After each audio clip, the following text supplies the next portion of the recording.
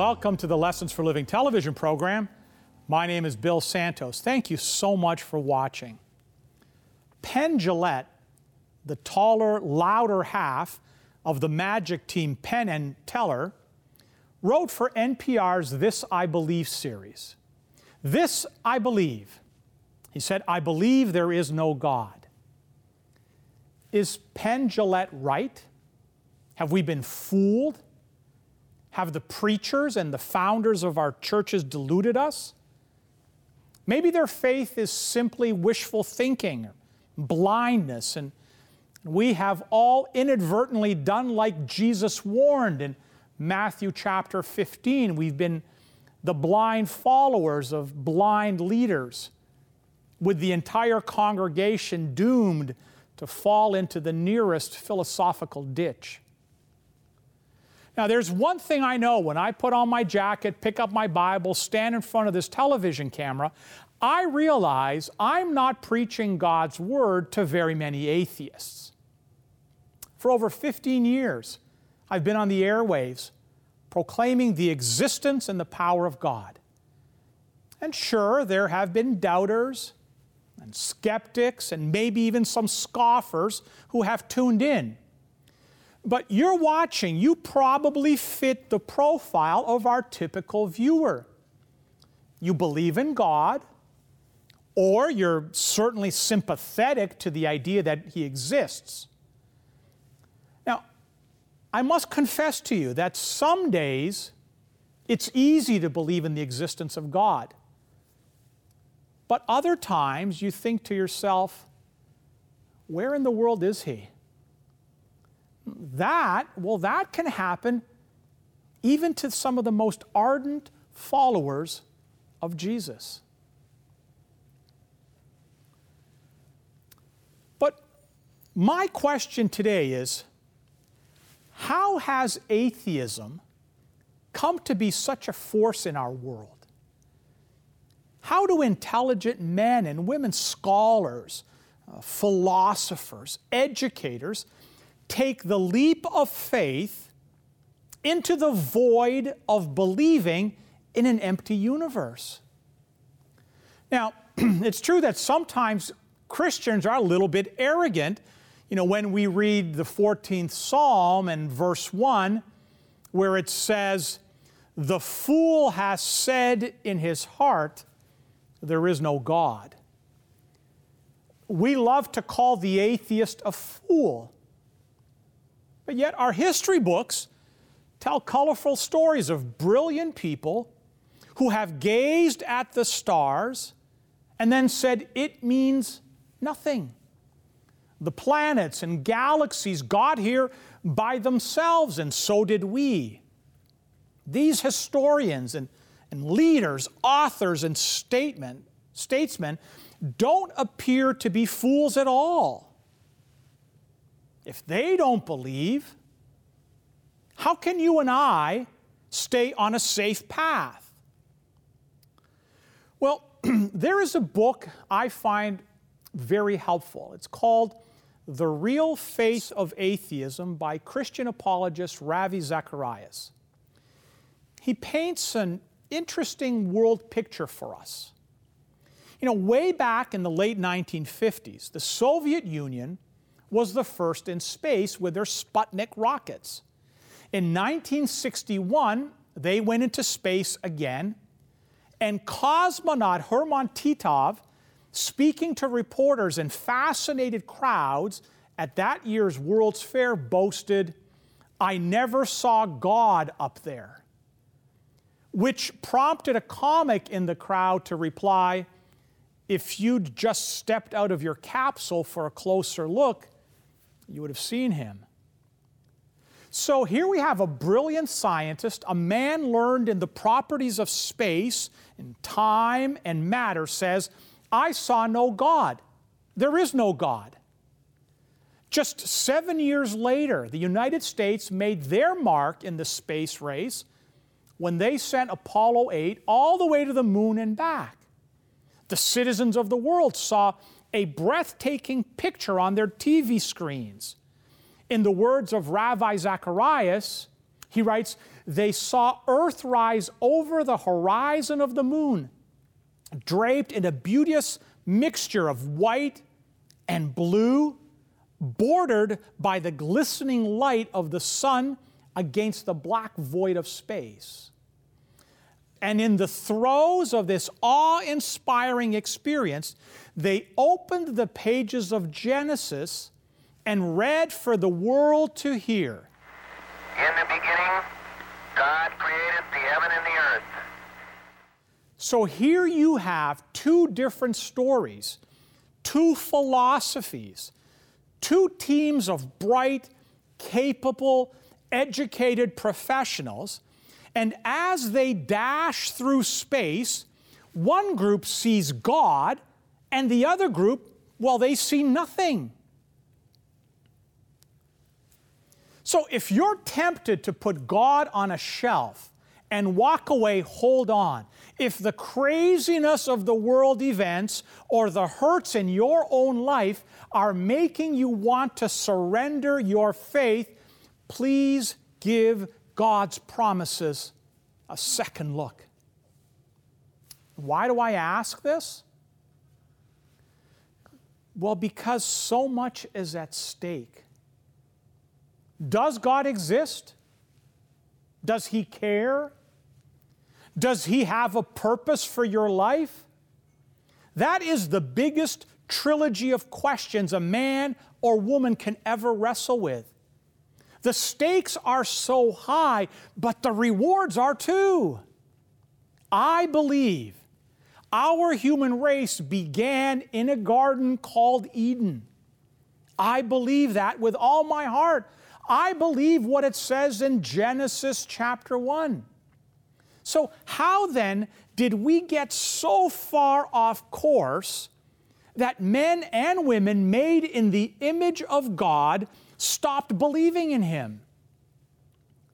Now, I can't put the picture of one person up on the screen and say, this man started it. All of the unbelief in the world started with him. And that's because there have always been those who don't believe. You know, I remember when I was in school hearing about a scientist named Galileo leaning over a balcony railing and dropping 2 weights down to the ground below. Would the 10-pound rock hit the earth 10 times as fast as the 1-pound pebble? No, they both hit terra firma at the same moment, proving his theories about gravity.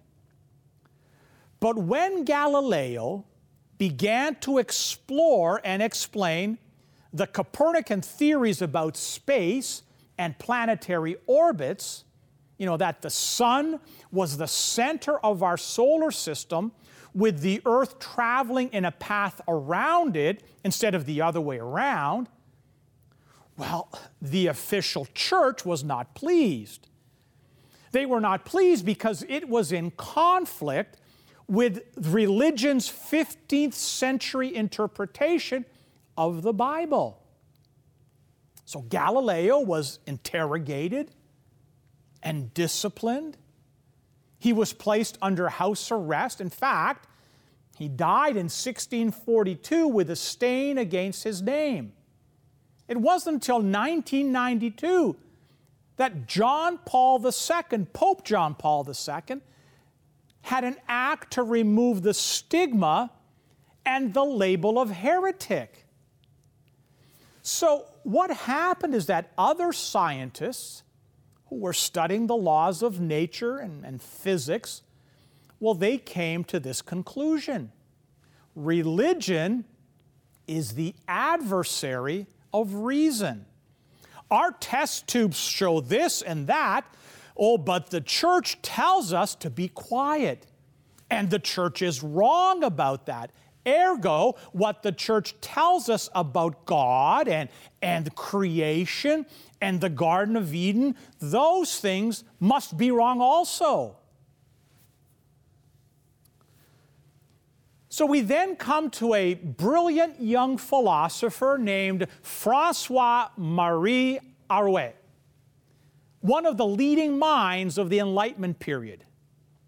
You say, well, you don't recognize the name. Well, in 1717, some of his writings were just a little bit too smart alecky, and the regent of France said to him, I will wager that I can show you something that you have never seen before. What is that? The poet replied rather snippily. The answer turned out to be the inside of the Bastille. And while he was incarcerated there, this 21-year-old genius adopted the pen name Voltaire. In his book, The Story of Philosophy, author Will Durant gives the legendary thinker his due. He writes, to name Voltaire, he quotes Victor Hugo as saying, is to characterize the entire 18th century. Italy had a Renaissance. Germany had a Reformation. But France had Voltaire. He was, for his country, both Renaissance and Reformation and half the Revolution. With Voltaire, France began to think. What happened when this keen thinker and his pen escaped from the Bastille and he took up his writing again? Now, by most accounts, Voltaire was a kind and generous friend. His plays, books, and pamphlets, they were visionary and compelling. He took just 3 days to pen the famous play Candide. The play was a big hit and convinced a lot of people to question their faith. Some people have noticed, however, that he seemed able to defend either side in any debate. Will Durant suggests that he was a master of dialectic thinking, which is the act of proving anything and therefore, at last, the habit of believing nothing. So here's the question. Was Voltaire really an atheist? Well, the answer is no.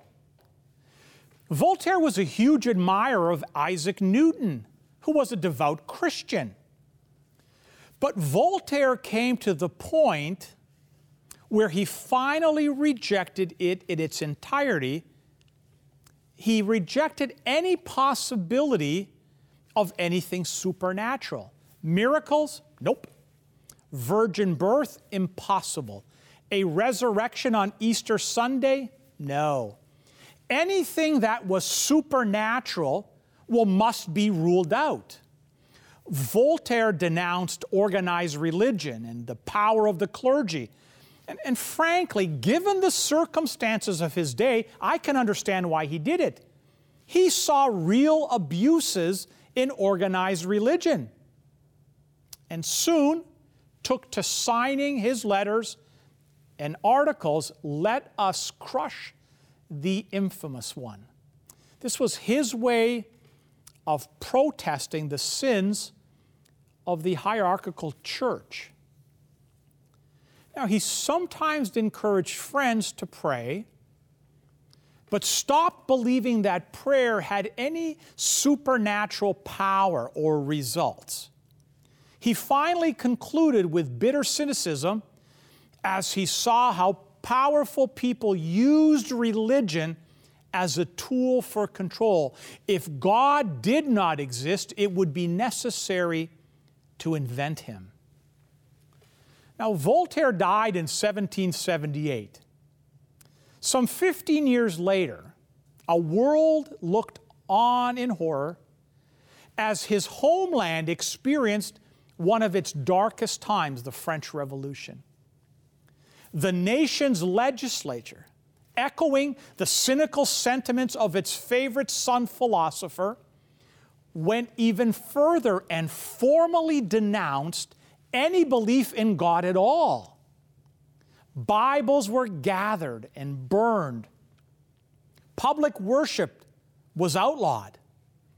The reign of terror and the guillotine claimed the lives of thousands.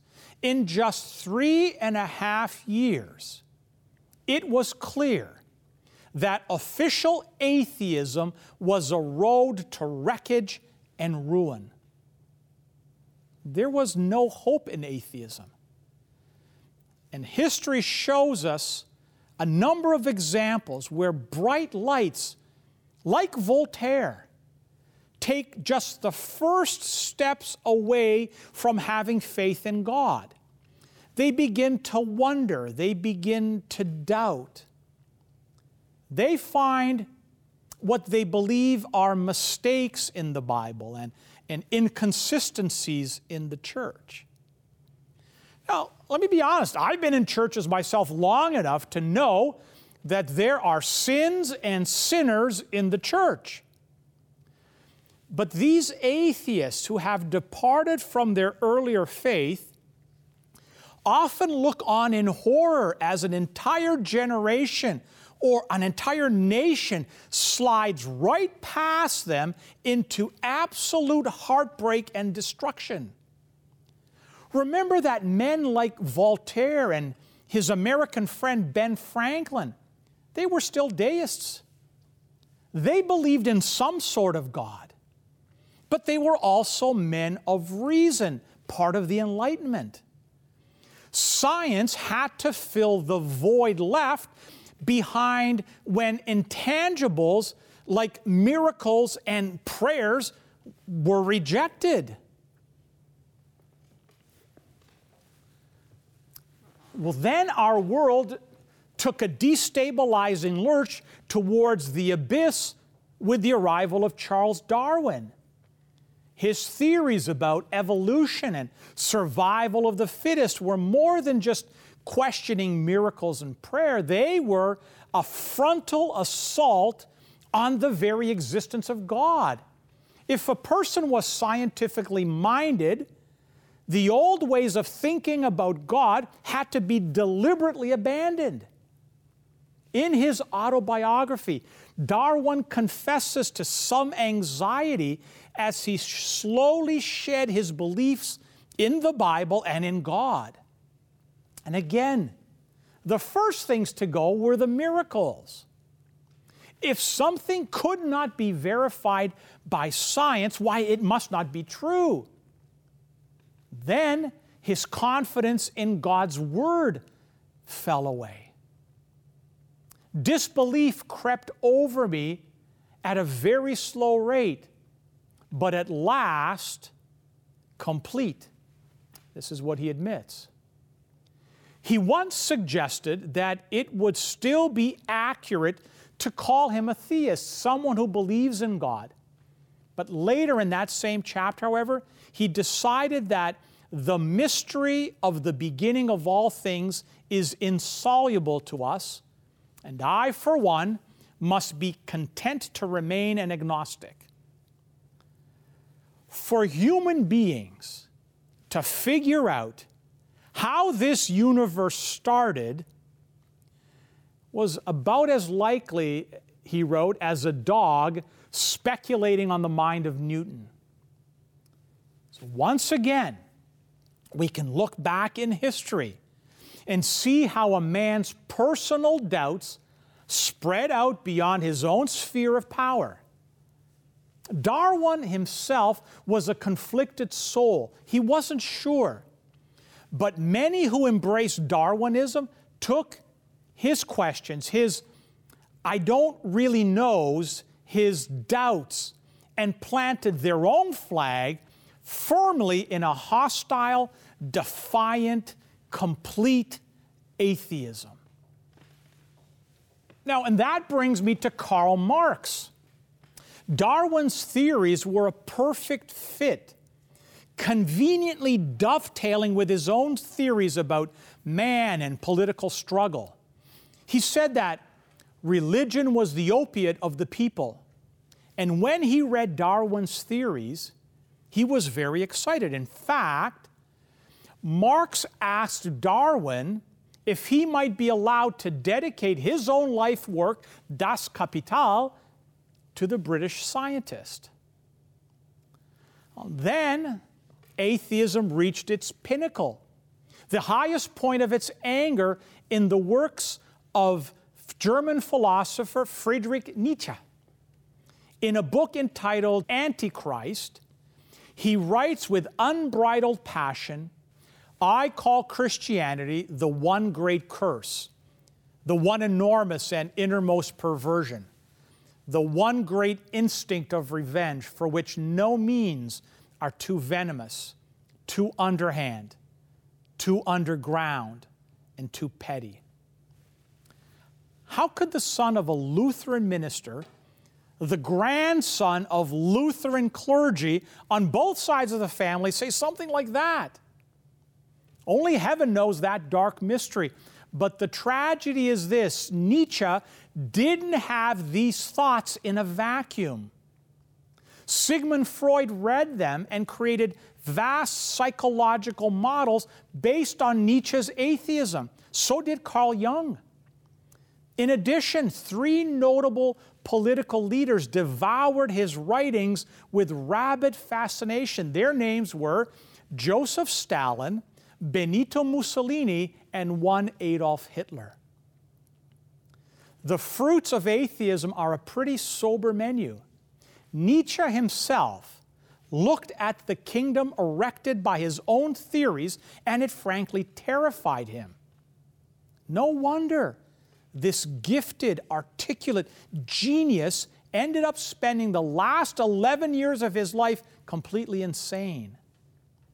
And before the curtain of madness closed about him, he predicted bitterly that the God is dead dogma he himself had proclaimed in the 19th century would lead the 20th into being the bloodiest century in history.